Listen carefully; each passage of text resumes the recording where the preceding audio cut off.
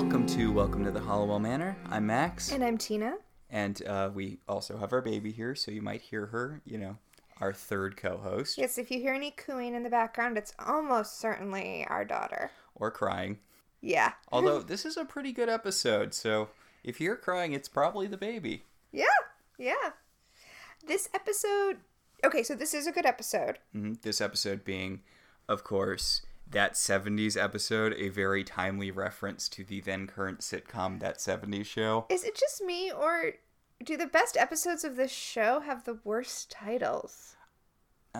See, you say that now, but the episode where Phoebe loses her baby is called... Do you remember what it's called? No. Womb Raider.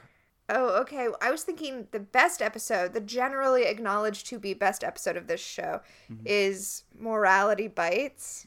A Reality Bites reference. Hey kids, who remembers the movie Reality Bites about how hard it is to be Gen X?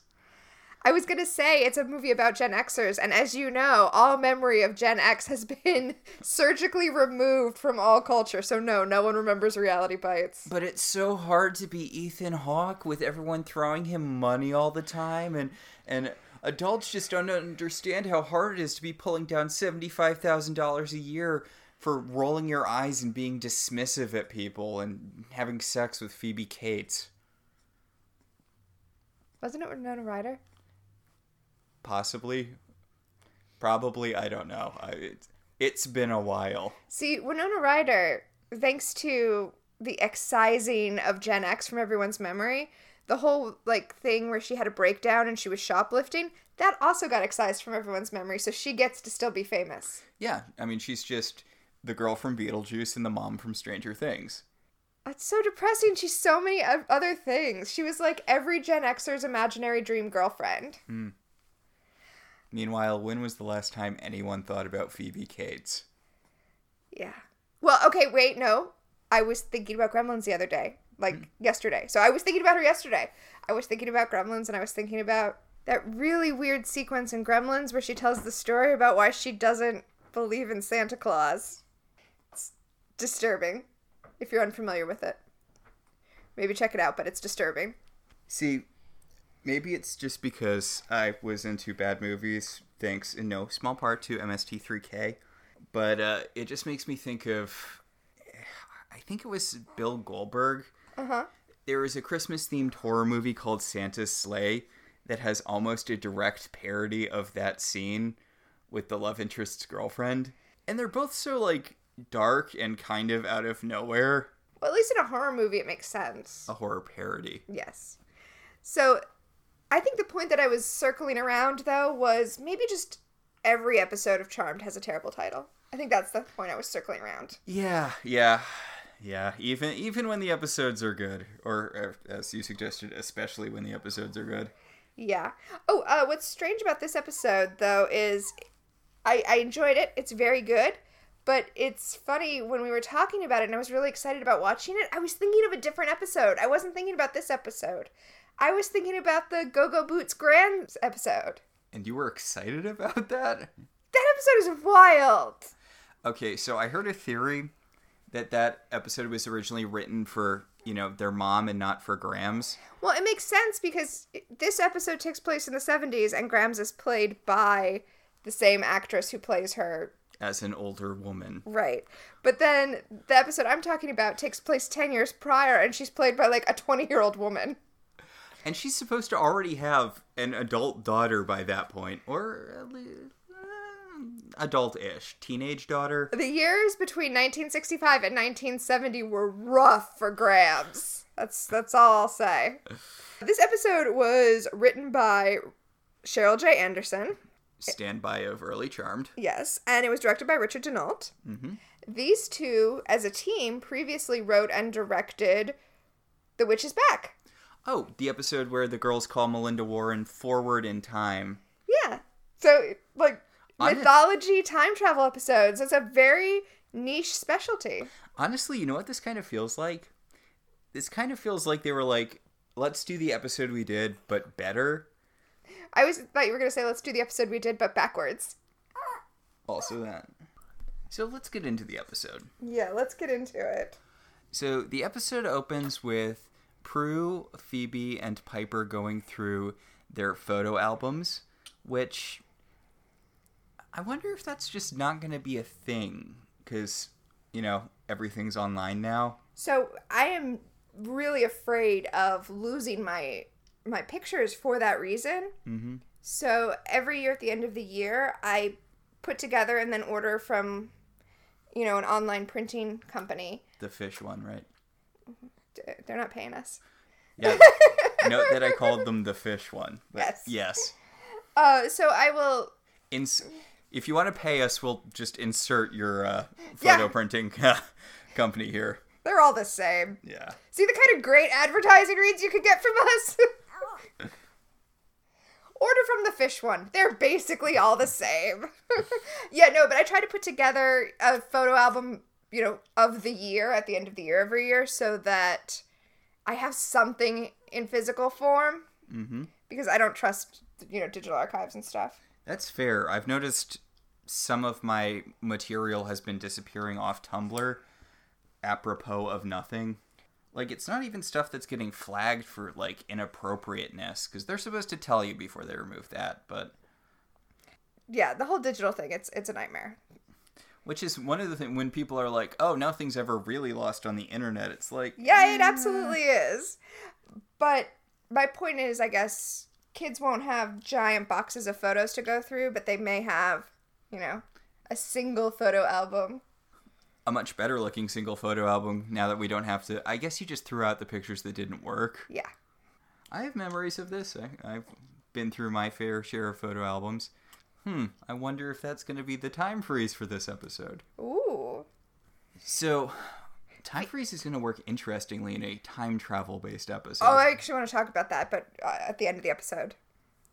So, Phoebe is sad because looking through the album, there aren't a lot of pictures of her with their mother because, their mother died when she was 4. I was going to say because Grams took them with her to the power plant. Oh, yes, of course. Poor Grams, having to give up her dream job at the bowling alley when Phoebe was born. So Phoebe does come across a picture of her with her mother when she was a baby. Mm-hmm. Weirdly, it's her mother and not her, because remember, in a previous episode in a home video, their mother was played by Alyssa Milano. Okay. The sub-purpose of this episode seems to be retconning out the episode where we met their dad entirely. Oh, yeah. Because their mother is not played by Alyssa Milano in it. And also, this episode confirms that Halliwell is their mother's maiden name. And that their father is Victor Bennett. Yes, and of course, in that episode, he was Victor Halliwell. Also, I know we're going to get into it, but... I love how fully formed Grams enters the show. Oh my gosh. Yeah, well, I mean, of course she is, because Grams is just Endora. Yes. Which comes through really clear in this episode. Oh, yeah, it does. So Phoebe's bummed out because there are no pictures of her with her mom, who is not herself. They hide her mom for a weirdly long time. No, I mean, you see her. I don't think they're hiding her. I mean, they show the picture. They don't zoom in on it and give it a lot of weight, but it's not like it's weird where she's, behind a pillar or something. It kind of reminds me of the thing in the oh god, this is going to be a weird pull, but do you remember the live action Inspector Gadget movie? I do. Starring Madonna's gay ex-husband? As Dr. Claw. Rupert Everett. Yes. I was like, surely you mean Sarah Jessica Parker's husband, Matthew Broderick. Yes, he was technically the star of the movie, as he was Inspector Gadget. Also, Dawn was in it as Penny, which is a weird thing to think about. Well, really, the place that the movie went wrong is not understanding that Penny is the real... protagonist of Inspector Gadget. Yes. But yeah, they had to, hide Rupert Everett because you're not supposed to see Dr. Claw. Except, one of the first scenes with him, you see his face. And then his face is in shadow for a couple of more scenes, and then you just see him because they paid for Rupert Everett to be in the movie. So it's why did you bother putting his face in shadow for those 2 scenes if you already showed it? So in the opening credits of Inspector Gadget, the cartoon, not the movie, there's a sequence at the very end of the credit sequence where Inspector Gadget enters Claw's lair and spins the spinny chair around, and you see that the Claw that we saw was just sitting on the chair, and instead there's a bomb on the chair, and Inspector Gadget's been caught off, and the bomb blows up, and I'm pretty sure the bomb blowing up takes us out of the credits. Mm-hmm. But as a child, I believed that Dr. Claw was an anthropomorphic bomb. Huh. All right. Because you spun the chair around, there it was a bomb. Fair enough. I mean, he's got propeller blades that come out of his hat. Why can't Dr. Claw be an anthropomorphic bomb? It's not the weirdest thing in the world, and Mario did prep us for anthropomorphic bombs. Exactly. I don't want to go down an Inspector Gadget Hole. rabbit hole here, but also I just recently saw online a girl playing the Inspector Gadget theme. Like, she did the thing where you film yourself several times to do a I think you showed me that. I did. She was playing the Inspector Gadget theme on 8 cellos, and it was amazing. It was like, oh wow, this is weirdly, I think, the way this theme music was supposed to be heard. How weird is it that for the direct-to-DVD sequel, I mean, I know it's what you do with a direct-to-DVD sequel. Wait. Are you about to tell me? I didn't know. Is there a direct-to-DVD sequel of Inspector Gadget? There is. Okay. Can you guess who replaced Matthew Broderick in that as Inspector Gadget? Oh, give me a second. This might help you out. He's also in Charmed for one episode, which is a season finale for no reason. No. Who is it? French Stewart. Oh my! I was gonna guess French Stewart, but I forgot the thing where he's the genie. Yeah. Oh God. And how they decided to end a season with French Stewart genie episode. Oh my God. Honestly, though, there's no guest appearance of French Stewart that will ever top French Stewart in Community. Where he plays a French Stewart impersonator who aged out of it. Yes. Yes. So... It's weird. This is a good episode. Why are we avoiding talking about it? Why are we spending so much time talking about Inspector Gadget? Right? This isn't Welcome to Inspector Gadget. Welcome to Gadget Town? I don't know. I'm sure his city had a name. Gadgeton? So, anyway, Phoebe is bummed out because she has basically no memories of their mom since she was more or less a baby when their mom died. Mm-hmm. Much like Stephanie's crisis in the final season of Fuller House. Which, yes. Which, just timeline-wise, Patty was basically pregnant for like 2 years in a row, right? Yeah, because she had Paige and then she had Phoebe. Yeah. Phoebe and then Paige. Right. Yes. Yeah. But like Phoebe was a toddler when she died. So there wasn't a lot of time here. God, it sucks to be Patty. I mean, maybe not. Maybe she had easy pregnancies. But, oof. So, meanwhile, Piper is concerned about a thing that she knows is about to happen. They are about to have a gentleman caller. Okay, this is kind of the weird, weak part of the episode. Because they talk about this guy. This is a guy who comes every year to call on Grams and drop off flowers, and they always have to have an awkward conversation with him, I guess because Grams didn't want to see him. Okay, no, so the deal is he says that he's delivering flowers on behalf of someone else, but they all gossip about it and are like, oh, there's no someone else asking for a friend. Clearly he's the one who has a crush on Grams. And it's not that they always have an awkward conversation with him, it's that this year they're dreading having to tell him that she's dead. And Piper was like, we should have just taped a note to the door that said, Grams is dead, don't knock. Oh yeah, what is it? Don't enter dead inside? Yeah. Don't dead open inside. Yes, that one. So... But they didn't do it in time, so now he's there. So a youngish man with terrible old man makeup... Yeah, he's like a 20-year-old man in like 50-year-old man makeup. And it looks like the kind of makeup you do in a high school production. Well, I mean, not to immediately go off on a different tangent, but it's exactly like when Andy wore old man makeup in The Office to go audition for that a cappella version of American Idol. Yes. Where where they're like, "You're clearly a middle-aged man wearing old man makeup." Oh. So he drops the flowers. Which apparently he does every year. Piper freezes time and catches them. And she does this just as the grandfather clock is going off. Mm-hmm. Which allows this guy to be like, ooh, it's noon, but I only heard 5 chimes, so you must have used time freeze. Even though I would think the better evidence of her using time freeze is the fact that she caught the flowers and they didn't smash on the ground. As they apparently do every year. Yeah. I mean, clocks can be broken. Or just not set correctly. Also, did the clock keep going when the time freeze was going? You'd think the clock would also be... It should have frozen. Yeah. There's so many things about this sequence that should have been cleaned up.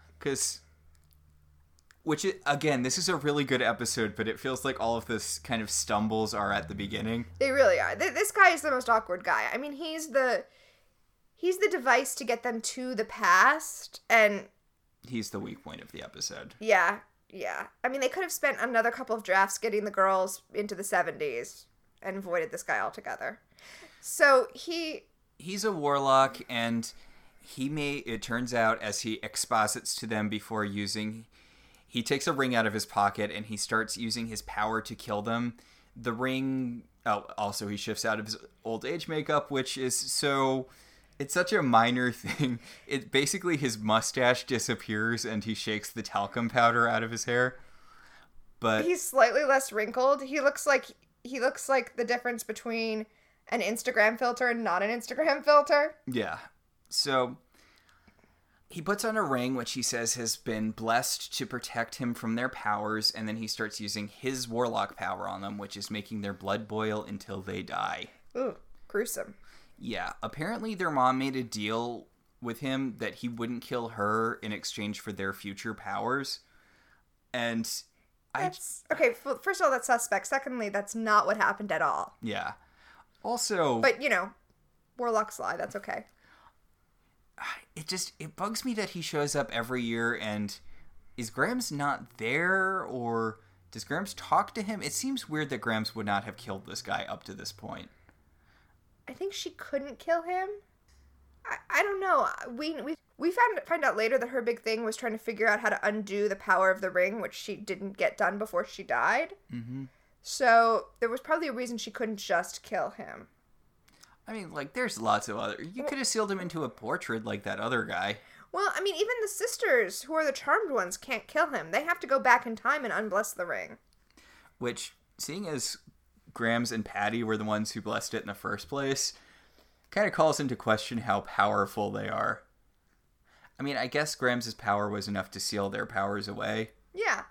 So this guy's been coming every year and dropping a vase of flowers, waiting for Piper to freeze time and him to realize that their powers have been unlocked. So he can kill them and take their powers, instead of just killing Patty and Grams and taking their powers, which are basically the same powers. I mean he would get premonitions, but... He wants that sweet, sweet premonition power, Max! If he had killed Patty when she was pregnant with Phoebe, would he have gotten that power? I believe he would have, yes. Because Phoebe is sharing her power with her mother, so I think he would have been able to steal both powers. So he starts using his blood-boiling thing on the sisters. They start dying until Phoebe remembers that she very recently took up kickboxing and just wangs him in the back of the knee. Yes! It's a good thing that at least one of the sisters isn't relying on her magic and actually is learning... self-defense. Yeah. I do love... The kick looks like a tap. Okay, it does, but the thing is, you go down really easy if someone hits you in the back of your knee. It's a reflex thing. Okay. So it does look like a really soft thing, but your knee does instantly buckle. Okay. But yes, it does look like a very gentle kick, so I'm assuming they didn't have stunt people that day or something. Who knows? So the girls run upstairs, they flip open the book to look for a spell to protect themselves from the guy. Yeah, the spell specifically says, let us undo this thing that was done with the ring. Yeah, so they can use their powers against him. And it specifically says, let us go back to when it was begun. So, any confusion they have after this is just on them not having critical thinking skills. Like, which is, if you're going to be using the Book of Shadows, you need to read the text a little closer than this. It seems, I mean, they found the spell, like, instantly. They ran upstairs, the guy's, like, 3 steps behind them. They flip open the book, and bam, the spell's right there. Well, remember, the Ghost of Grams guides them. We don't know that explicitly yet, but we're going to learn later that the Ghost of Grams kind of guides them when they're looking for things in the Book of the Shadows. So it makes sense that Grams would have specifically known exactly what they needed here. Yeah. So they orb away. Yes, this is almost but not quite orbing. It's orbing but with yellow light instead of blue light. And the lights are, I feel like they're kind of thicker and they're like less brighter. of them. Yeah. But yeah, they orb away and then they orb back to the same place. And Shannon Doherty's wearing this like quasi midriff shirt. It's really weird. It's a white t-shirt that doesn't quite come down to the belt of her pants. It doesn't look like it's intentionally a midriff shirt. It just exposes like an inch of skin. It's distracting. Be a midriff shirt or don't. Honestly, this is an issue with women's clothes. Like, I have so many t-shirts that I don't want to be midriff shirts that just like rise an inch above. Yeah. And so I own a bunch of bodysuits specifically because I'll put the bodysuit on underneath just so that there's not that awkward inch of flesh. Yeah. Like, I don't have a problem with flesh. I'll wear a crop top, but, like, what's going on here? And honestly, like, you can't put this on Prue or Shannon Doherty or even the costume designers. This is, like, what are clothing designers doing to women? Like, what is happening? So, at first they're like, what happened? We just disappeared and then reappeared in the attic. And then they start realizing, wait, something's up. A, he's not chasing us anymore. And they hear a phone. And not just any phone. An old school rotary dial phone. I do love how they're like, okay, someone needs to go investigate this. You know, who's going to go out and see what's going on? And Phoebe and Piper just look at each other and then shove Prue out the door, which we will see is basically their relationship to the third sister for the rest of the show. Oh, poor Prue / Paige. So Prue does go out, and then she sees down the stairs Grams on the telephone, and young baby Prue and Piper running around. I mean, baby, like 6 and 7. I'd say possibly younger than that, like 5 and 6, 4 and 5. But yes, they have traveled back in time, something which this show has some major league issues with later because sometimes it's a very, very easy thing to do and sometimes it's an impossible thing to do. Look, this is an issue whenever you introduce time travel into any television show. Charmed does as well as any other TV show does with time travel. I'd say Charmed does quite a bit worse with time travel. We'll get to the series finale eventually. Or, God forbid, the Chris storyline. Although I'm very excited to talk about the Chris storyline. I do want to talk about Chris, it's true. So, instead of our usual 20 minutes of establishing shots of San Francisco, instead we get 20 minutes of establishing shots of the 70s. Yeah, we see disco, we see the gas shortage, like, stock footage of the gas shortage. Platform shoes, Jaws. Okay, so first of all, we see people standing in line to see Jaws, and then we see a clip from the film Jaws, and then we see a clip from the Mod Squad, and I love that it's Jaws because I think this must be intentional. In Back to the Future, Jaws is what they use. Oh yeah, Jaws 35 or whatever. Yeah. Which, have we missed the window on that? Have we missed the window on... Yes, yeah. We have hoverboards, but they're not as exciting as they were in Back to the Future, too. Yeah, well, I think it's pretty clear that Biff got the sports almanac in this particular timeline. But don't worry about missing out on the establishing shots of San Francisco, because they're still there, too. This is still Charmed. Well, they gotta pad out that runtime. Which is weird given how much stuff happens in this episode. The opening feels weirdly truncated. Yeah. So Piper... I'm sorry. Just speaking of montages of the 70s.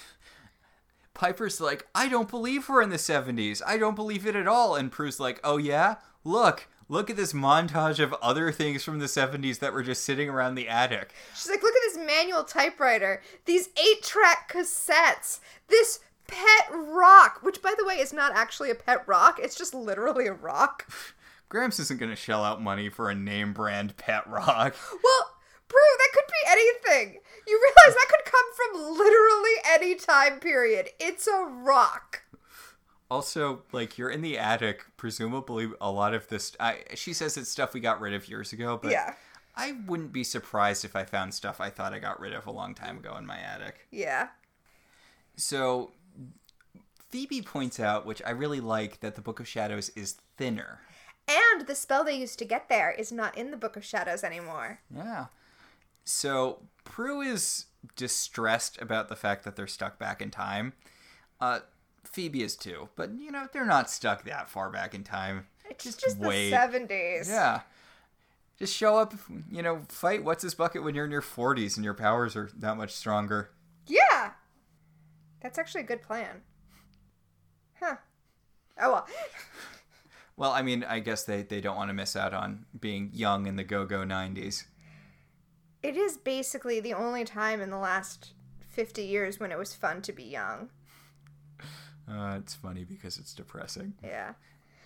So, the first thing that Prue decides that they need to do is get out of the house so that they can safely plan a way to, They need to get out of the house without being seen. Yes, so they can take the next step in order to get forward in time. And this is I know we're talking about how good this episode is, but this is my running complaint throughout the episode.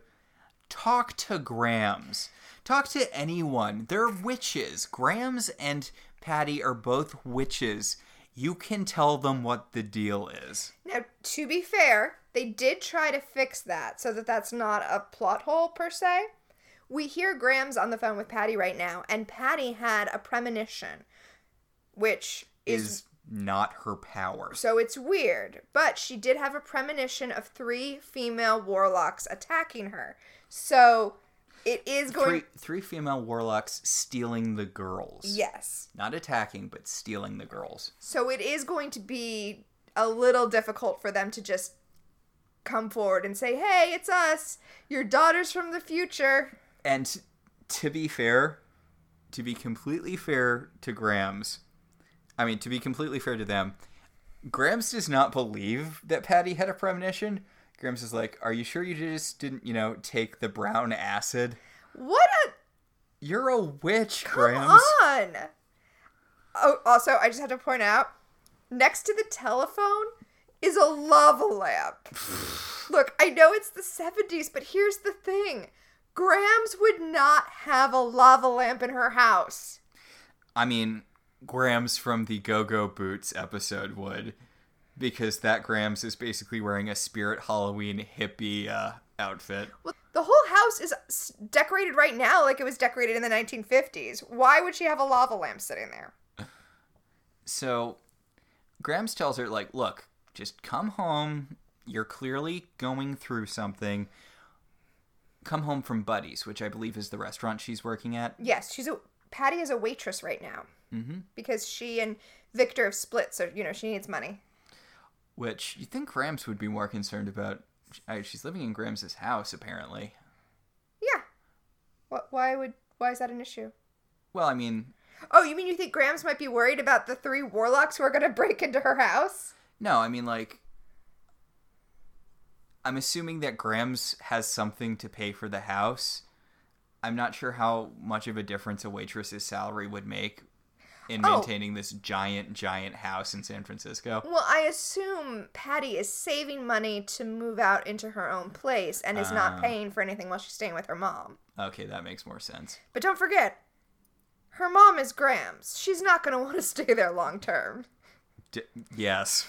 So, Grams hangs up on Patty because as soon as she realizes that Patty is not taking her advice, she is done with this phone call.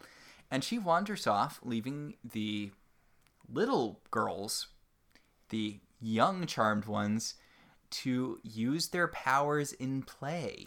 Yes. They're running around like Elsa and Anna, you know, pushing things, freezing things. Yeah. Yeah. And Prue cannot help herself. She runs up and she hugs baby Prue, and they point out the respective moles on their faces. Yeah, they both have the same mole on the side of their nose. And oh, I wanted to talk about the mole on the side of their nose. All right.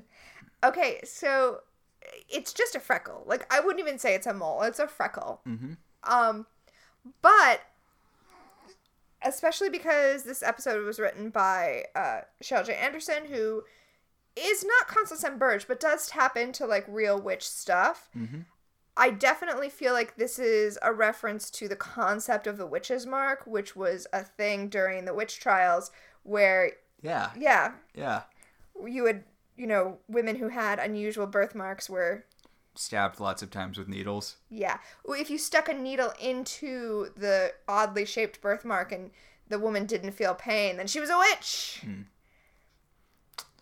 I used to have a classic witch's mark, Mm-hmm. which was red and shaped like a cloven hoof. Wow. And supposedly indicated where the devil had marked me when we made our dark deal. But it being an oddly shaped large birthmark, the dermatologist removed it to make sure it wasn't cancerous. It wasn't. It was fine. But, you know. So Prue picks up and hugs her little self, and you know, they both laugh and they point at the respective witches' marks, which is not a good idea, seeing as Patty had just called Grams and told her that 3 warlocks were here to abduct the girls.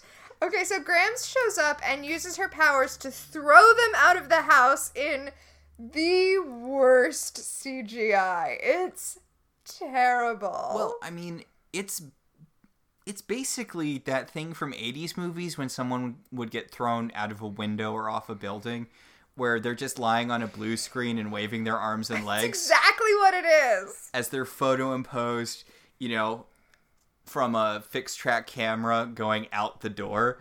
It is a terrible shot, but I kind of love it. It's kind of glorious in its terribleness. I'll give you that. Also, like, this damn Grams. Yeah. Well, she's protective. Yeah. She's powerful. I like how she just doesn't notice because, you know, when she walks into the room, Prue's like, Grams don't, and Grams is like, nope, demons be gone. Yeah. She's not gonna listen to some warlock feed her some warlock story. Just, does everyone call her Grams? Is that the thing? Oh, no. But, you know, warlocks are tricksy. She wouldn't put it past a warlock to pretend to be her granddaughter. Mm. Outside, the girls find a newspaper, and Phoebe's like, look, the date on this newspaper is the date that Nicholas the warlock made the deal with Mom. The spell must have sent us back to the day it happened so we could stop it from happening. You know, like the words of the spell explicitly say. Yes, thank you, Phoebe. Yeah, we're all caught up now. So, the only way... Piper reaches the conclusion that the only way for them to get back to their time is to circumvent their mom making the deal with Nicholas, which... Piper reaches that conclusion based on nothing. Like, well, to be fair, it's not the case. Yeah, well, okay, that's true. That's true. So, it's a leap, but it's a leap that does not pay off at all. Fair. You know what? Fair. Although, I mean, I guess I can see her logic. Like, if they stop their mom from making the deal with Nicholas, then they'll never cast the spell to go back in time to figure out how to stop Nicholas. Okay. You know what? That's good logic. All right. Well, you won me over. You win this round, Charmed. So they decide to go find their mom and stop her from making the deal with Nicholas. And Piper's like, the problem is she's on the lookout for 3 warlocks. And Prue's like, but what if there was only 2 of us? Because everyone knows warlocks are incapable of separating and contacting you individually. So they ask Phoebe if she's okay not seeing their mom. Even though, like, the whole intro to this episode was how sad Phoebe is about never having met her mom. And they're like, it's just, you know, we knew her better. So, And Phoebe's like, look, I came to terms with the fact that I'll never get to know Mom a long time ago, even though I was complaining about that literally earlier on in this episode. I mean, Phoebe, can you really miss what you never had? Yeah. So they send Phoebe to the movies while they go to confront their mom at the restaurant she's working at. In the movie theater that she goes to is it's across the street from the diner, and we see that it's playing Stepford Wives. Which feels like it should be related to the episode, but isn't. I know, I was trying to stretch and come up with a way that it's related, but you're right, it's not. It's very prominently displayed above Phoebe, which... I feel like if they had spent a few more minutes, they could have come up with a good related movie to stick up there on the marquee. I mean, the 70s was pretty big for witch movies, wasn't it? Well, I mean, I guess Stepford Wives does involve, like, Satanists and deals with the devil. No, it's... Oh, God, I'm sorry. I'm thinking of Rosemary. I'm saying Stepford Wives, and in my head, I'm seeing Rosemary's Baby because which would have been a better thing to put, even. Because they're both based on Ira Levin novels, so in my head, I'm, like, conflating them. Yeah. So... Stepford Wives is about robots. Yes. Also, have you ever read Stepford Wives? I have not. Okay, do you mind if I go on my little Stepford Wives tangent here? Go for it. Okay, so an interesting thing about Stepford Wives is that it originates from a period before no-fault divorce was the norm. So if you didn't like your wife and you were a monster, you killed her. Because divorce was not a thing that you were even able to get, that you were able to obtain. In fact, domestic homicide rates dropped drastically when no-fault divorce became the standard in the country. So whenever you hear anyone talking about, oh, so many divorces nowadays, you can answer confidently, well, it's better than women being murdered. Also, the divorce rates have dropped pretty steadily since... Yeah, because our generation doesn't get married until we're, like, in our 30s. Yeah. Yeah. Also, fun thing about the Stepford Wives that you wouldn't know if you hadn't read it. Mm-hmm. The deal is... Spoilers for the Stepford Wives? Spoilers for a novel/movie from the 1970s? I'm honestly surprised it hasn't been rebooted more recently. And the last one was in, like, 2003, wasn't it? Yeah, but that one was terrible. That one was terrible. Anyway, but the deal with the Stepford Wives is that the women are being replaced with compliant robots. Mm-hmm. And to kind of make it believable, the book mentions that one of the guys who's in on this scheme is a Disney Imagineer. So the women that are replacing the women in Stepford Wives are, like, Hall of President animatronics. Didn't American Dad have a joke based off of that? Did it? With Buckle? Yes! Yeah! I wonder if they weren't inspired by Stepford Wives. Yeah, it's just a really subtle Stepford Wives reference, which shows up in the weirdest place, like the Stepford Cuckoos from the X-Men comics. Well, I mean, the concept of the Stepford Wives is really iconic, so even though I feel like more people know about the Stepford Wives than have read the book or seen the movie. Either movie. Either movie. I'm sorry, I just love the naming convention behind the Stepford Cuckoos. What was that? It's a combination of the Stepford Wives and the Midwich Cuckoos. Oh, I thought you meant their individual names. Oh, well, you know the thing about their individual names, right? No, I don't. They're, The Stepford Cuckoos are mutant characters from X-Men. X-Men, yeah. They're an acronym for SPICE. It's Sophie, Phoebe, Irma, Celeste, and Esme. Oh, okay. But the thing is, like Sugar and Spice and Everything Nice? Yeah. Okay. The thing is, when they were introduced, like, Grant Morris was revealing their names one by one, but there was also another X-Men book going on written by Chuck Austin at the same time. Uh-huh. And he had one of them in it, and he had named her Mindy. Because he's like, well, Grant hasn't named all of them, and he didn't realize that he was doing a thing. Uh-huh. So it's kind of a running thing that Irma wants to go by Mindy, but no one calls her. I like it. Okay. Yeah. I'm sorry, this was a completely unrelated diversion. So they enter the diner and they sit down in the fanciest booth. When their mom suddenly enters in slow-mo, it goes all... Dreamweaver from Wayne's World? Oh, I was going to go sixpence none the richer. She enters the room in slow motion.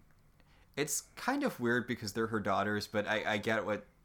Yeah. I get what's going on. And we have classic Patty actress now. Yes, we finally have a woman playing Patty. So this would be our third Patty, right? We have fake Alyssa Milano Patty from the video in the Shapeshifter episode. And we have weird faceless ghost Patty from the Barbas episode. Oh, okay, I forgot about her. I was like, what was the second Patty? Okay, yep. I have to give this actress credit. She does a great job with Patty, who has... It's kind of hard to describe martyr energy around her. She has ghost mom energy. Like we've talked about before how Patty is venerated in death in ways that Grams is not. Mm-hmm. Where Patty, I guess it's more died before her time. Mm-hmm. But there's a reverence around Patty, and Patty tends to only show up for really, really big events, whereas Grams is just there. Grams shows up for filler all the time. We're sick of Grams by the end. I mean, not really. No, we can never be sick of Grams.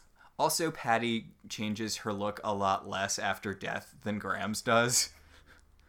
Grams is always dyeing her hair and changing weight, post-death.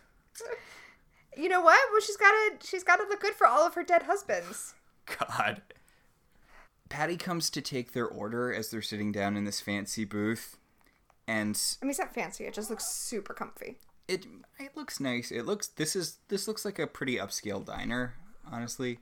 Not like super upscale, but like this is a fancier diner. Yeah. And she comes to take their order, and there's this weird, like, jokey thing where Piper calls Prue, and Patty's like, Prue? Yeah, right? And then Prue's like, no, she meant prunes. Do you have prunes? Because, two people in the entire world can't both be named Prue. Okay. And then Piper starts trying to freeze the room so that Patty will know that they're good witches, because good witches don't freeze. Although, I mean, I guess it tracks. If there was an evil witch with a freezing power, couldn't she just use it and then not use it? Like, use it on a whole room except for Patty? But, I mean... No, freezing's an area of effect spell. I don't think you can control it that finely. But it's not working, because it turns out only one version of you can have powers in a given timeline. I guess that makes sense. Yeah. I'm okay with that. So Piper's just waving her hands around all willy-nilly, and Prue's trying to use her power, so she's just, like, glaring at all of the different items on the table. Mm-hmm. And Patty's like, I'm working a service industry job in the 70s. I've seen weirder stuff. Yeah. She's like, I'll go get your prunes. And Piper shouts out, wait, you're pregnant. Yeah. Okay, and then they try to be like, instead of just explaining what's going on, they're like, we're actually your distant cousins, and we know that you're pregnant. And Patty's like, okay, not only am I not pregnant, I'm infertile, so, no. I don't get why this is a part of the episode. Why did she think she was infertile? She had 2 kids. Did Piper just, like, wreck everything on the way out? You should have seen the way my second kid shot out of me. Trust me. Nothing else is growing in there. I want to be the baby. But this just... okay, but to be fair, we have a child and I am infertile, so it's not outside the realm of possibility. It's just a weird card to play here. Well, what did they think was going to happen if they knew she was pregnant? Especially because the whole thing is they don't want her to think that they're warlocks. I feel like random strangers knowing you're pregnant, those are more likely to be warlocks who are trying to steal your children than less. Also, why even bother with the whole we're your cousins thing? We're your cousins, and that's how we know you. That's how come we know you're pregnant. That doesn't even make sense. All right. So, Patty skedoodles out of there, logically. Well, yeah, of course. I'm assuming she's not going to have this job after today. Piper and Prue figure out, oh, wait, our kid selves have powers, therefore we don't have powers, which, yeah, tracks. And Patty goes to take a call from her mom. Her mom called the diner to be like, hey, remember how you said you saw 3 warlocks and I told you that you were full of it? Well, guess what? 3 warlocks showed up and tried to steal the kids. And Patty's like, oh no, these 2 women are obviously 2 of the 3 warlocks because people are able to separate themselves temporarily. And then she has a weird meet cute with Phoebe. Yeah, you're right. This is kind of done like a romance. It's weird. Yeah, because she's digging through her purse to find her car keys. And she crashes into Phoebe and drops her purse, and then they're both, like, picking things up. And, God, you know what? They look a lot alike. Yeah, I know we talked before about how kind of reverent the show is towards their mother and how she has this, like, angelic martyr thing going on. Mm-hmm. And this actress is freaking beautiful. She is. But she also does look a lot like Alyssa Milano, which, you know, tracks. Alyssa Milano is also beautiful. And Holly Marie Combs. They did a really good job casting this actress because she looks like she could conceivably be their mom, if not older sister. Mm-hmm. Because, you know, they're around the same age. Right. She doesn't look at all like Shannon Doherty, but also Shannon Doherty doesn't look anything like the other 2, so... That's why they got rid of her. Yeah. But, yeah, just seeing Alyssa Milano and this actress, one right next to each other, like, they look a lot alike. Yeah. So, one of the things that she has in her purse is saltine crackers because she has an upset stomach for some reason. Mm. Yeah. And then the warlock shows up. Yes, as a cop. As Phoebe is helping her mom to her feet, Nicholas shows up dressed as, I guess he apparently is a cop. So, you know, a cad. Or a can. A caw. All cops are all cops are warlocks. Oh, yeah, I was going to say a cad, all cops are demons, but I guess he is a warlock and not a demon. Yeah, he's a warlock. So I love how Phoebe runs into him, knocks his car keys out of his hand, picks them up, and then just throws them really hard. Yeah, so he can't, like, follow in the car. And then she runs into the diner and, like, grabs her sisters and is like, oh, the warlock's here. And, you know, the 3 of them run out the back door of the diner and run past my nomination for MVP Extra in this episode. Is it budget Jake Gyllenhaal? Oh, that is what he is. There is this, like, 70s looking guy sitting at the counter in, like, a bright red top. With, like, these checkerboard patterned pants. And he looks very stoned. And he looks like this whole hubbub is happening around him. And he's just like, hey, man. Whoa. Yes. Yes, this is also my MVP Extra of the episode. I noticed him earlier, but it wasn't until I saw those pants that I'm like, okay, this guy. That's what cinched it for you? Yeah. Those are some excellent, excellent pants. So, Nicholas is all honked off because his prey has escaped him. Oh, no. Yeah. So, it's kind of interesting that the Halliwell Mansion is not exactly the witchiest looking house in their neighborhood. Well, the Halliwell Manor is a craftsman home. There's lots of craftsman homes around.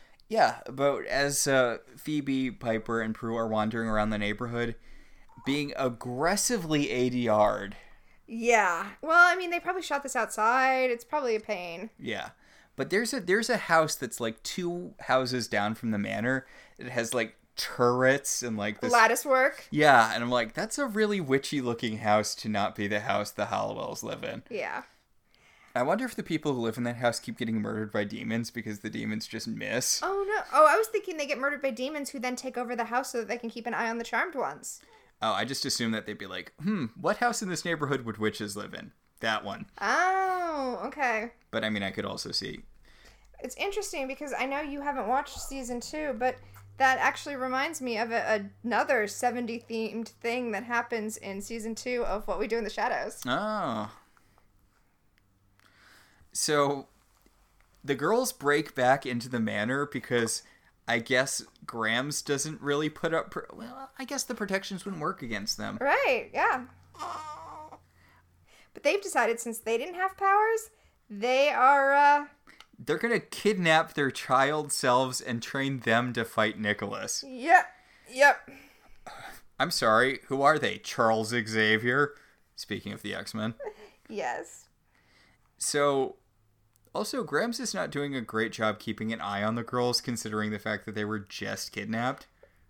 Well, I mean, they weren't kidnapped, but there were people in the house that they thought were going to kidnap them, yeah. Almost kidnapped them. You should definitely have your eye on them. But instead, she's yelling at Patty. They're having an argument about, how they should handle this new warlock situation. Yeah, they're talking about whether or not they should bind the girls' powers. Yeah, because, warlocks abducting them, trying to get their powers. And Patty has decided that she's going to meet up with Victor. Victor has called her, and she's going to go meet up with him. And Grams is like, do you think maybe now's not the best time, what with the warlocks trying to kidnap your daughters and all? She's like, what good do you think Durwood is going to be? Which, to be fair, they're separated for a reason. Is this... The reason is that Grams kicked him out. Ish. Well, and also the whole thing with... Sam? Yeah. So, do you think Patty's sleeping with Sam at this point already, if she and Victor are already at least quasi-separated? Maybe? Probably not, though, because there's no question of Phoebe's parentage. Also, very much not in this episode, Sam. Yeah, well, he probably figured it'd be awkward with the whole divorce thing. Honestly, I'd like to see a whole show that's just white lighter HR. So, as Grams and Patty are having this argument, I love how Grams is like, you were never that serious about Victor. You never even took his last name. And Patty's like, you wouldn't let me take him his last name. And Grams is like, well, you didn't fight very hard. Also, she says if husbands were supposed to stick around, they would live longer. Oof. How many of Grams' husbands do you think she killed? How many has she had? What is it, like 6? 6, 7? then. Well, we know the first one got killed by, like, an acid demon in the 60s. The kind that melts you, not the kind that makes you hallucinate. Sure. So, while this conversation is going on, the big girls are trying to kidnap the little girls to teach them how to use their powers against Nicholas. Well, they're trying to convince them that, who they are. And they do the logical thing. They say who they are, and then they prove it by knowing things that only Prue and Piper would know. Such as Piper's secret drawer. Yeah, I think it's a secret panel inside the Secretariat. God, it's weird Secretariat. It's it got so overtaken by the horse. Yes. Well, that's what the horse did. Yes. So, Baby Prue trusts them instantly. Baby Piper does not and freezes them. Well, she freezes adult Prue and adult Piper, and then adult Phoebe comes into the room and she's like... Not just them. Also, baby Andy, who's come in, dressed like a cowboy and shooting off his toy cap guns.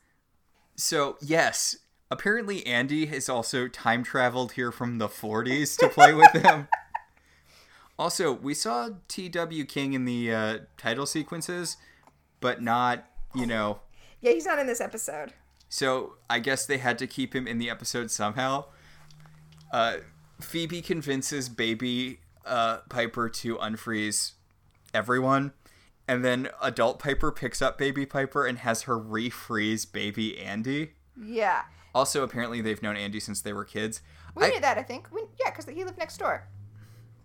He's always lived next door to them. Has that been mentioned up to this point? Or? Oh, yeah, like the first time we met him, we knew that. Yeah. So, yeah. This is, I don't think this speaks well to Andy. So, first of all, when I was first watching this episode, I was like, so Andy has been seeing suspicious stuff since he was a child. Why hasn't he put it together? But then we see Grams alter his memory. So it's like, oh, that's why Andy can't figure it out. Grams destroyed his brain. Fair. Yes, because as soon as Big Piper has little Piper freeze Andy, and they all skedaddle. Grams enters the room. She sees frozen Andy, and she's like, Piper froze. Piper froze you again. Poor baby Andy.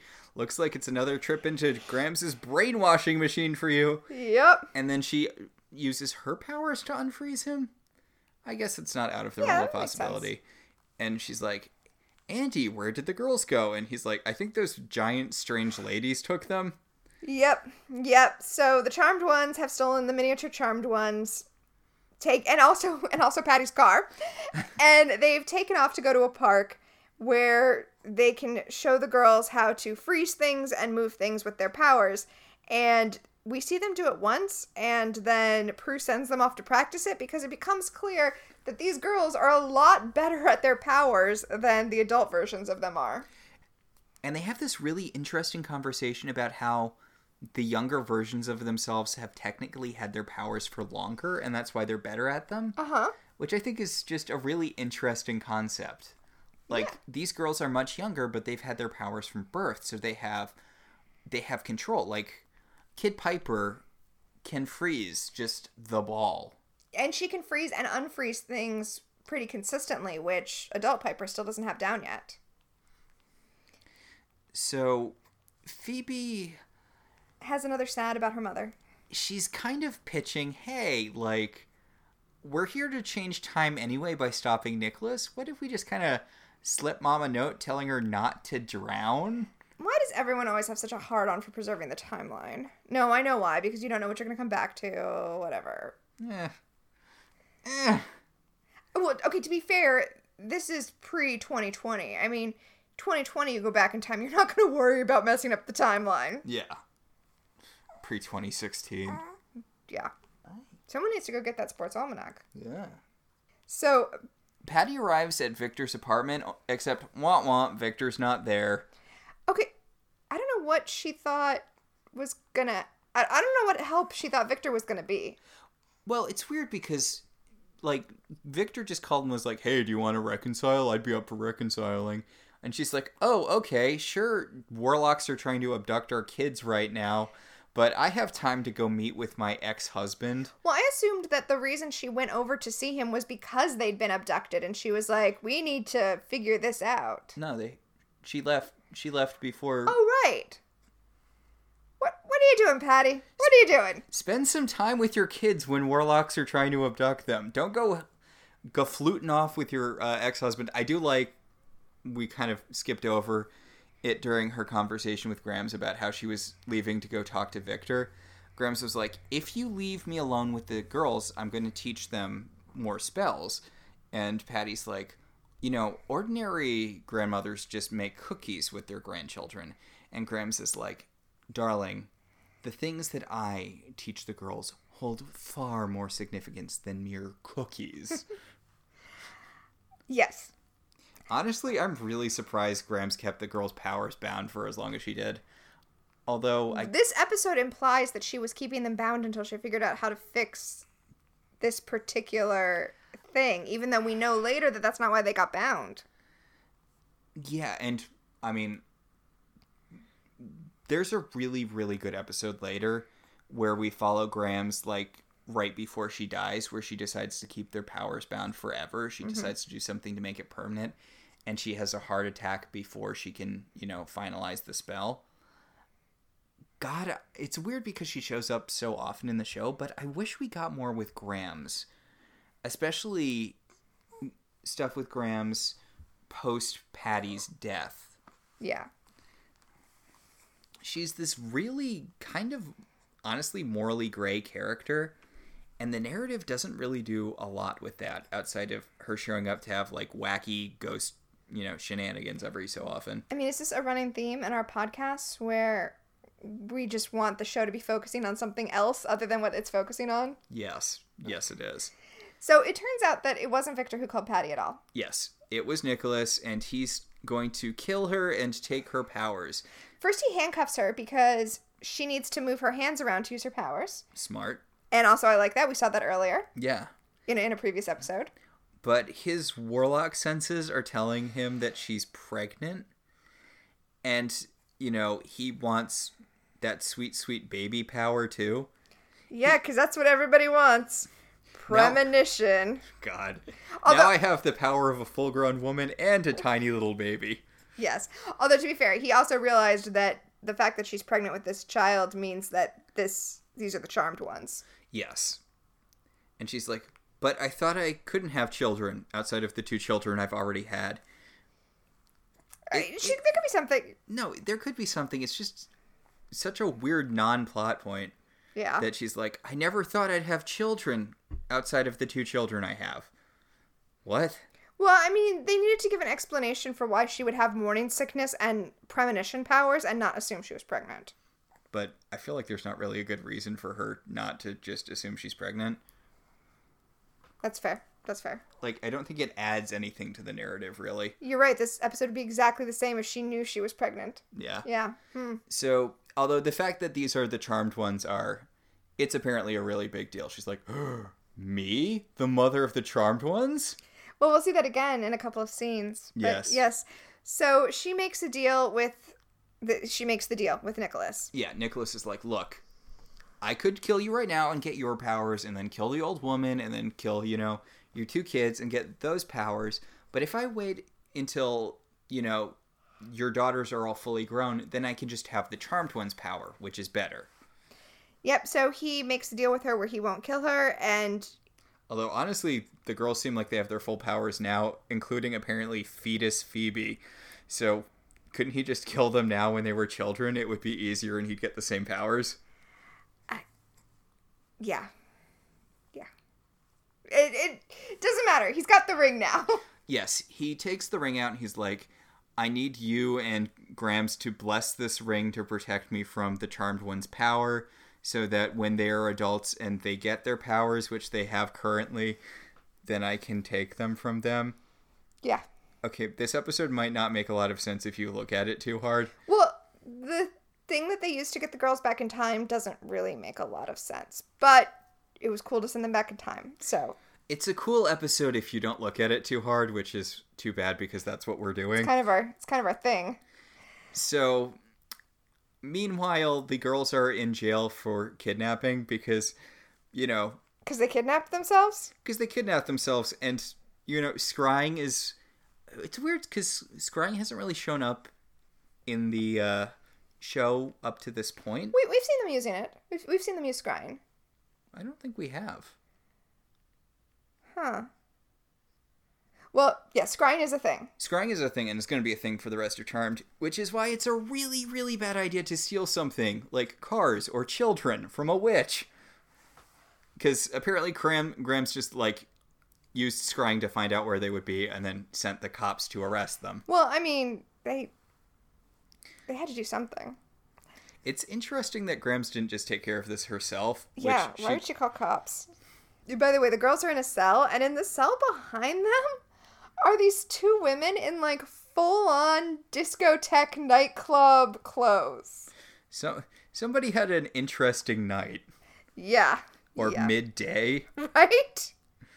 So... I love that whoever was doing costuming this episode was like, well, it's the 70s, so everyone needs to be in full-on disco regalia constantly, no matter what this rest of the scene is. Everyone needs to dress like a grotesque parody of whatever decade it is. Everybody needs to be wearing an outfit that they bought at Party City called 70s Guy or 70s Gal. Although, honestly, this is head and shoulders above the 60s stuff we see later. Because at least this looks like stuff you could legitimately buy in that decade. It doesn't look as cheap dime Halloween store as the stuff we get later. So with that in mind, I'm just going to show you an image that you're going to see later in our other podcast, Welcome to the Uncharted Territories, our Farscape podcast. So I'm just going to show you this image. Okay. Oh, God. That's a lot of look. Yep. I just showed him the Aronson in her 70s Party City outfit. God. So, the girls are bemoaning their fate in jail. Prue points out that they don't have IDs in this time period, and, the trial's going to be interesting. And Piper's like, Prue, we're in jail in the past! And Shannon Doherty has what has to be one of my favorite lines in this episode, which is, "I know, Piper, I've been following." It was a good line. It was a good line. I think it's interesting because also we're gonna get Phoebe in jail in the future later in Morality Bites. Phoebe does not have good luck not being in jail in different time periods. Yep. So Phoebe's still on the, like, yeah, we're in jail, whatever, but the important thing is that we should leave Mom a note about how she should try not to drown. Yes. Speaking of, Patty shows up and is like, okay, turns out I'm pregnant. What's going on? And they finally decide to use their words. Yes. And Patty bails them out of jail, which is okay. Yeah. Seems weird, but fine. I just feel like the cops would have a lot of follow-up questions. And the girls kind of are debriefing Patty with what the dealio is. And they're like, "Did you tell Grams that you were doing this?" And she has not told Grams. Does not seem wise. Well, she's gonna bring them home to explain things to Grams. And she has the moment where she's like recognizes that they're her daughters, and she's like overwhelmed with love at how beautiful and amazing they've turned out. She says, "You're all more beautiful than I could have imagined," which seems a little mean. It's one of those things that it sounds nice, but it's like looking at your child selves, I never thought you'd grow up to be hot. It's like the ugly duckling story. Like, if you tell a kid the ugly duckling story, you're basically just telling the kid that, sure, you're ugly now, but maybe one day you won't be. Right. Also, when Phoebe tells her name, she's like, "Oh, I named you after my very favorite aunt." 3 daughters in. Yes. I do have to say, just throwing this out there, I know that the story of the ugly duckling sounds like a backhanded compliment, but the point of the ugly duckling is that you're not ugly, you're just hanging out with the wrong people, like, who don't recognize your value. Because you're not an ugly duckling. The ugly duckling doesn't turn into a beautiful swan. The ugly duckling is always a beautiful swan. It's just that it's being judged by duck standards. Also, I think you're forgetting the episode of Once Upon a Time about how Emma got her last name, where August said that he thought the story was about a duckling that believed in itself so hard it became a swan. Oh yeah, August knows what's up. Also, the real moral of the ugly duckling story is, when you grow up, you'll have wings that can break a human's arm, and you will make them all pay. Yeah, swans are mean, vicious animals. So, anyway, Patty's very choked up about the fact that her daughters grow up to be such attractive young women, and she explains that, the thing they went back in time to stop kind of already happened. What? She has an "as you know" moment where she's like, "I thought I was going to see Victor, your father, but it turned out to be Nicholas, the demon warlock." Yeah. She also tells them, she's like, "It's no big deal. You're my daughters and I love you. We'll just take away your powers and then there's nothing for him to steal. Problem solved." And the girls are like, "No, that's not a... No. No, that's a terrible solution, Patty." I feel like you and Grams could probably take this guy if you work together. Well, I would like to compare this to another high concept episode of a different television show. Because the thing is, how hard is it to defeat a musical theater demon? I don't know. I think it would be harder to defeat a musical theater demon. Really? Yeah. Okay, because... They're virtually immune to criticism. Literally, Buffy throws out the line, "I know I can't defeat you." Like, why? Because she doesn't want to. Okay, I guess that's true. I mean, the point that I was making is, when you have a high concept episode, like the musical episode of Buffy or the time travel episode of Charmed, you just roll with, we can't just beat this guy up. Because otherwise, there would be no high concept episode. They would have just beaten him up back in the manor, and we'd have all gone on with our lives without any time travel shenanigans wherein they meet their dead mother. Yeah, I mean, it doesn't really help their case that Phoebe basically took him out by lightly kicking him in the back of the knee. There was like a tap. Like the tiniest little tap. They should have just gone all end of death proof on him.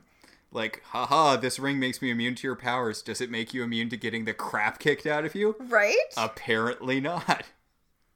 And then they could have taken the ring. Yeah. Just hold him down, beat him up, take his ring. There you go. Problem solved. So Patty takes the girls home, and they start getting grilled by Grams. I love Grams so much in this scene. She asks them how many husbands she's had. Actually, she asks, what was my husband's name? And Prue says, which one? But she says it all like... Arch. And who's Melinda Warren? What's the secret ingredient in my blueberry cobbler? Okay, I love that because when she asks what was the secret ingredient in my cobbler, it is Piper who answers. Because remember, Piper's the one that she taught to cook, and that became like her whole big thing. Yeah, this episode being better at continuity. That's one of the things she bonded with Mark. Yes. John Cho over in the Ghost episode. Yeah. So it's kind of sort of a neat callback to that Piper's the one. I mean, I guess it makes sense that Piper's the chef, but the show seems to have trouble remembering that Piper's the chef, so. Yeah, no, sometimes she manages the restaurant, sometimes she owns a nightclub, whatever. And this, yeah, I was about to say this pre-P3. Yeah. But Grams' last question is, what's IBM selling at in your time? Honestly, okay, Patty swoops in and is all like, no, Mom, that's personal gain. But really, they could have done her a huge favor right now and been like, sell IBM, buy Apple, hold on to it forever. And I love Grams here because Patty's like, that's personal gain. And Grams is like, well, maybe if they just nodded their heads a little bit. And Patty's like, Mom! Also... How does Patty have the moral code she has given who Grams is? Also, I think she was probably parentified a lot. Oh, I could definitely see that. I mean, I love Grams, but she would not make a good mother. Grams literally talks about it in later episodes, just using magic on the girls when she didn't feel like dealing with them. Yeah. So... speaking of what a bad mother should be, she's like, I always knew my daughters would be the charmed ones. And Patty's like, hello? Still alive for now. And Grams is like, my daughter's once removed. Which, Jesus Christ, Grams. Right. So they all land on the whole, like, okay, I guess we have to strip the powers from the girls so Nicholas won't attack them until they're adults and ready, which really doesn't seem like the best plan, but fine. Well, then Grams is like, wait, why would I have given you your powers back before I fixed the ring issue? Oh, I must be dead. I guess I don't make it to the next millennium. Which... Just be glad. Don't worry about that too much, Grams. Grams missed 9/11. Yes, she did. We need to keep an eye out. When we were doing our Sabrina the Teenage Witch rewatch not too long ago, there's a bunch of not very subtle things you notice on shows like this where they acknowledge 9/11 happened without acknowledging that 9/11 happened. Well, I mean, Friends is a big one. Yeah, Friends, which iconically takes place in New York. But, I mean, it's not like they could acknowledge... Like, what would they do? What could they do? Yeah, but you start noticing stuff like, oh, look, suddenly Joey is always wearing a New York firefighter t-shirt. And, like, there's a never forget thing on the whiteboard. Yeah, you can see after 9/11 happens, at least one character is wearing an American flag thing in every episode. I mean, that was an aggressive thing with Sabrina. We noticed how, like... Oh my gosh, yeah. Suddenly flag-draped Sabrina the Teenage Witch was. And we were like, what? Oh, this takes place in 2001. Because it's not subtle. But I'm not saying anyone forgot about 9/11 or anything. It's just we're kind of removed enough from it so that we don't remember how pervasive it was. Well, I think what we've forgotten is what it was like before, to be honest with you. Point. Yeah. So I just looked up airing dates, and September 11 happened between seasons 3 and 4 of airing. Yeah, I guess there's not really a good way they could have acknowledged that. So the show, after the show was off for the summer, and it didn't come back until October. Mm-hmm. And I don't know, like, it was in between the seasons where they lost Shannon Doherty and Constance M. Burge. So the show was radically different before and after, regardless of what happened in the rest of the world. So I feel like it's going to be hard to pinpoint if they actually changed anything within the show. But Yes. Yeah. So as Grams is realizing that, whoops, she's dead in their time, Phoebe's like, speaking of that, hey, Mom. And Grams is like, no spoilers. Although I feel like just Phoebe saying, speaking of that, hey, Mom, should be kind of a heads up there. Right? And Grams explains, how time travel works, since I guess Back to the Future was fresher and everyone... No, Back to the Future hadn't happened yet, had it? Yes, Back to the Future had happened. I thought it was an 80s movie. This is... Oh, I'm sorry. I thought you meant when the show was airing. Yeah. Yes, Grams has not seen Back to the Future. She just knows how time travel works. Yeah. She's like, look, if you're not going to give me stock tips, then you need to shut up, because you've already probably damaged the time stream beyond the telling of it, just, Well, so what's interesting is there's a lot of different ways that time travel is represented. Mm-hmm. And there's like a butterfly effect time travel philosophy where any change you make has this massive ripple effect. So, stepping on a butterfly changes everything. Literally changes everything. But in J.J. Abrams shows, and I'm not sure if he's the first one to do it, but he's the one where I feel like it's the most apparent. Is it the river thing? Yeah. A river always leads to sea. You can change the course of the river, but its end destination is always the same. And also, time has a shape, right? Like, destiny has a shape, and it will try to reforge itself into that shape. So you can't really mess up too much when you travel through time. And Grams does actually tell them that it's hard to change. Yeah. So we know that this is a J.J. Abrams time travel universe and not a butterfly effect time travel universe, which is good. Until we get to Chris. Chris. Although, I should save it for Chris, but the fact that when we see future Chris after the death of initial future Chris, the fact that he has old future Chris's memories sometimes is weird. Okay, I love time travel stories. I will have a lot to say when we deal with Chris. Yes. Although I do kind of like the idea, again, this is so far off, I do like the idea that him going back in time is sort of a fixed point. So when they stopped the Greek, when they stopped the Titans from destroying the world, which was the initial reason he went back in time, he was still going back in time, but the reason just shifted so that he would still have gone back in time. Yes. I do like that. Honestly, that might be the explanation for why nothing about Chris makes sense. Because it's a fixed point in time. Yeah, he had to go back in time, but everything around it was fluid, So, okay. The plan now, in this time period... I guess Patty was the one who just Patty was the one who blessed the ring. Yes. And the plan now is for them to steal the ring back, for Patty to unbless it, and then give it back to him so he doesn't know that it's been unblessed. And then when they go back to their time period, he will no longer be immune to their powers, and they can kill him as much as they want. It's not a bad plan. I mean, it's not the best plan. If they unblessed the ring already, why not just kill him then?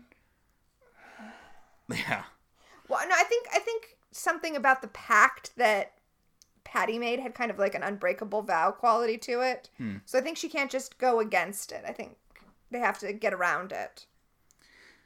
So, also, I'm sure he won't suspect that they've done anything with the ring that disappeared and then reappeared.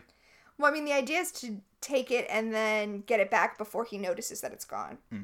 So the girls break into his hotel room. Phoebe knows how because I don't know if you know this, but she used to live in New York. She used to live in New York. And apparently part of living in New York is learning how to spring the locks on hotel doors. Actually, can I talk about how much Phoebe is a Weasley here? One of the Weasley twins? Remember in... Second book. they know how to pick locks the Muggle way. I like that Phoebe, by not having an active power, just has to learn how to do things, and in that way is kind of a lot more effective than other people. Yeah. So they bring the ring to the attic, and as everyone's distracted with unblessing it, Phoebe writes a note to her mom telling her the exact date she dies, February 30th. 28th. I was making a joke because... There is no February 30th? Yes. Okay. Yes, she leaves the note for her mom that says, hey, don't drown on this day. And then she sticks it in the Book of Shadows directly next to the truth spell, which I'm sure it was just a random page that they had already in... Yeah. I'm sure there is no deeper meaning to that. But... I don't think so. But everyone's, having their Wizard of Oz goodbyes. And Phoebe has a nice moment with her mom because she actually got to meet her mom and form some memories with her, even though, I mean, I love her interaction with Grams, where Grams is like, you're going to be a huge pain in my ass, aren't you? And Phoebe's like, you learn to love me. I also love how earlier, we kind of skipped over it, but earlier when Grams was, right after Grams accepted that these were in fact the girls from the future, she finds out Phoebe's name and she turns to Patty and she's like, ugh, another P name? Like, you didn't name your daughter Patty. It, Penny. Well, I guess your mother started it. or maybe her mother, I don't know. Well, we're assuming her mother since Penny and Phoebe. Since Phoebe's apparently named after Patty's favorite aunt. Oh, yeah. So, it was started quite a while ago. Yeah. So they try sending them forward in time, except, whoa, only having 2 witches meant that they only sent them about 20 seconds forward in time. That's hilarious. It is. So they're going to need the power of the Charmed Ones, which turns out, conveniently, they have, because they've got the 2 little girls, and they've got the fetus inside of Patty. Yeah, so... Yeah. Charmed Ones, right there. Really, there's no good reason for Nicholas not to just kill them all right now. Well, whatever. So they do a scene where they bring up the little girls, and they both put their hands on their mother's stomach, and they teach them the spell so that they can send everybody forward in time. Which, they do. Nicholas shows up, and he's all honked off because he knows they stole the ring. Oh, yeah, you're right. He did realize that they stole the ring. Did they just hand it back to him? And it's weird. Maybe he... Okay, so we don't see exactly what happens, right? Because the spell happens, the girls get sent forward in time, and then we don't know what happens in the past. So maybe they, let him overpower them and take back the ring. That's probably what happened. Yeah. I do love, he's breaking down the door, and Phoebe just runs up and kicks him in the face. She's got that martial arts training now. She's on it. But the little charmed ones send the big charmed ones forward in time. Phoebe takes a picture of, Patty and the 2 girls holding onto Patty's stomach. Mm-hmm. Their first charmed one spell ever. Yeah. The first power of 3 spell. Yeah. She takes it with a Polaroid. Literally the first power of 3 spell. Yeah. Huh. Yeah. She takes it with a Polaroid so that she can take the picture with her. Yes. And then they finish the spell and send them forward in time. Oh, also Phoebe grabbed the thing out of the book. Yes. At the last moment, Phoebe realizes she can't change the future. So. And then Speaking of the future, or I guess the present. Yeah, we have this weird time bubble where in the past we have Nicholas running up the stairs, and then as the spell goes, the time bubble envelops him, and he's running back up the stairs again in the present. Yeah. That's just an artistic choice. It's fine. I like it. Yeah, it's fine. He runs into the attic, and Prue telekinetically throws him into a plywood cabinet. Then Piper freezes him. They do a Nicholas Must Die spell, which apparently Grams wrote in. Yeah, they're like, what spell should we use? And then they find that, I guess, right after they left, Grams wrote in the spell to kill him. Okay, so I love this. Grams wrote a spell specifically to kill him, and I wish this was more of a thing in the rest of the show. She had a little pouch full of the ingredients necessary to make the spell work there, which isn't really a thing later. It's just like... Yeah, they don't... Usually they just need an incantation. Yes, but in this there's also a Like, there's a little goblet that's full of ingredients. It's like one of those pre-made cookie things that you can buy at Trader Joe's, where it's just like a glass jar full of all of the ingredients you need to make cookies. Or like a knit kit for a knitting project. So they just say the spell that's attached to the goblet starts smoking, and Nicholas explodes. The spell apparently scatters his molecules across all of time. So Yay. It's pretty hardcore of Grams. Grams goes hard. Yeah. That's what we learned. So we go back downstairs where Piper has put the flowers that Nicholas had brought them into water. Okay, no, I like this because the sisters are like, isn't that creepy? Those were decoy flowers from a guy who was trying to kill us. And Piper's like, look, if we didn't accept decoy flowers from guys who were trying to kill us, we would never have flowers. There's kind of a nice decompression scene where Phoebe admits that she wrote a note, but she couldn't leave it behind because, time has to happen the way time happens, and she's glad she got some time with their mom, blah, blah, blah, blah, blah, blah, blah. Yeah. Like, it's nice that they got to have these moments with their mom. It's better to have had those moments and lost them. It's good that we finally found an actress to play mom when she, comes back as a ghost later and for flashbacks and stuff. Yeah. Also, now Phoebe has the picture that she took in the past, and she's, has that to cherish of, the four of them, including her, because she's inside of yes. Patty's uterus. And Prue's like, it's not really the most flattering picture of you, and Alyssa Milano's I think it's the best picture I ever took lying through her teeth. Alyssa Milano's like, there are enough flattering pictures of me. This one's meaningful. So... That's it. Yeah, I feel like... We were harder on the episode than it deserved. This is genuinely, I think, one of the best episodes of Charmed. It is a good episode. There are persnickety things that don't hold up to close scrutiny, but honestly... That's going to be the case with any time travel episode. Well, I think it's less about holding together and more about the emotions. This is an episode that is living off of its emotional connections, and it does a really, really good job. I want to point out that the descriptor for this episode is wrong. It says that the sisters go back in time to fight the demon that is responsible for their mother's death, which is not at all what happens in this episode. Yeah, that's the Netflix description. The Netflix description is flat out wrong. But I like this episode a lot. Me too. I think it's one of the strongest episodes Charmed ever did. I do too. And, I keep mentioning Morality Bites as the generally accepted strongest episode of the series. Mm-hmm. But that one's not my favorite. So, yeah, I think I actually like this one better than Morality Bites. Yeah, I understand why people think Morality Bites is the strongest episode of Charmed. It might be the strongest episode of Charmed. But I like maybe this one. Objectively.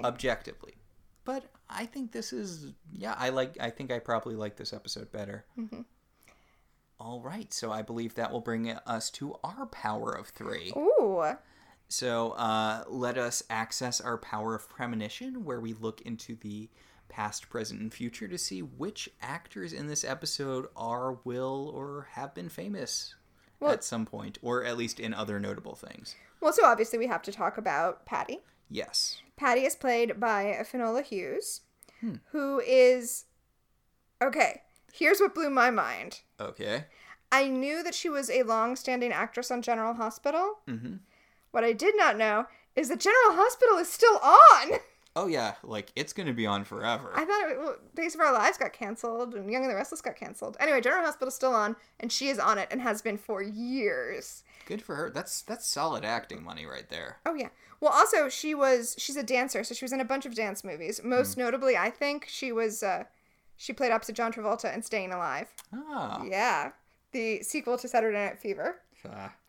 And as long as we're talking about, mother figures... Yeah. On the TV show Blossom. Oh my god. Is she Blossom's dead mom? No, that would be so amazing, right? Right? I was so... no, she's Blossom's stepmom in the later seasons. Nah. How amazing would that have been? That would have been too perfect. Blossom, the other charmed ones. Mila Bialik? Mayim Bialik. Yeah. Yeah. So, is that our only premonition? Oh, that's my only premonition? Yeah, no one else stuck out at me. So, that'll take us to our next segment, time freeze. Can we do time freeze for a period piece episode? So we've mentioned Back to the Future a few times. Mm-hmm. And one of the things that I find interesting about Back to the Future is that it's, by going back in time to the 1950s, it actually freezes in place the 1980s. Mm-hmm. So you've got Marty McFly going into the diner when he goes back to the 1950s, and he's like, I'll have a Pepsi free. And the soda jerk is like, what? And in the 80s, it's like, haha, they didn't have Pepsi free back in the 50s. And now you watch it and it's like, what the hell's a Pepsi free? Right? Also, they like make fun of the outfit he's wearing because it looks ridiculous in the 50s, but it also looks ridiculous in 2020. So it's... Of course it does. He's wearing a Marty McFly costume. Exactly. Well, I think we get kind of the same thing here in this episode when the girls are in the attic when they've first gone back in time and they hear a phone ring and they're like, wait, what is that? And watching the episode, I'm like, oh, it's because it's the sound of a rotary phone ringing. But when I first saw it, I was like, who's got a landline? But that wouldn't have been weird to the girls. They have landlines. I mean, honestly, my time freeze takes place in the present. It's the thing with them going through photo albums, which, sure, not so much a thing these days. But yes, I do like how... I really like that idea, that the idea that doing a period piece is also a period piece for when you're doing the period piece. And I guess that will take us to our last segment, telekinesis. What genuinely moved you this episode? Which... I mean, I think we'll probably have the same thing. The last scene with the girls and the mom. Specifically, Phoebe saying goodbye to her mom. Yeah. Yeah. This was kind of... Prue wasn't really an emotional fulcrum as much as she tends to be. Well, the idea of Phoebe not having a mother was much more prominent. I mean, that was really the emotional journey we go on this episode. Yeah, I don't think we talked about it, but Prue does have a bit where she talks to Piper about Phoebe and about how both of them do have some memories of their mom, but Phoebe doesn't. Yeah. Man, she must have died right before, right after giving birth to Paige. Yeah. It's not a fun couple of years. No. So you want to talk about next? So next week's episode is the first official Dark Charmed Ones. Yes, next episode is When Bad Warlocks Go Good. And the Netflix description, which may turn out to just be completely wrong, is Prue tries to help Brendan, whose two brothers are evil warlocks, attempting to convert him and form the dangerous, evil Charmed Ones. Evil Charmed Ones. Shouldn't it just be the evil ones? I was going to say the damned ones. Ooh, that's much better. Oh, well. What are you going to do? I remember that being a fine episode. I have some memories of it. It was sort of when they were still figuring out what the deal is with witches and demons in this show. Mm-hmm. But we'll get a few more anti-charmed ones throughout the course of the show, most notably Billy and her sister. Yes. They could not even afford a third one. But I gotta say, Billy's sister is kind of right. Yes. We will... We'll get there in 5 years. Billy's sister made some valid points t-shirts coming. Christy made some valid points. Because when you think of the ultimate evil... Christy. God. So that'll about do it for this week. Yeah, I guess that's it for us. Our show is partially listener supported. If you want to be one of those supporters, you should head over to our website, www.welcometotelevision.net, and click on our Patreon link. We'd like to thank our current $5 and above patrons, Beryl, Patricia, Sam, Cassidy, Alex, Alicia, Ryan, Maricruz, Rosa, Javier, and Benjamin. If you'd like to support the show in other ways, you could always review us on Apple Podcast. It helps other people find the show. If you want to talk about the show or any episode of any show, you should join our Facebook group, Welcome to Television. We can also be contacted at I Love TV Zines on Twitter or I Love Television Zines at gmail.com. So until next time, I'm Tina. And I'm Max. And this has been Welcome to Hallowell Manor.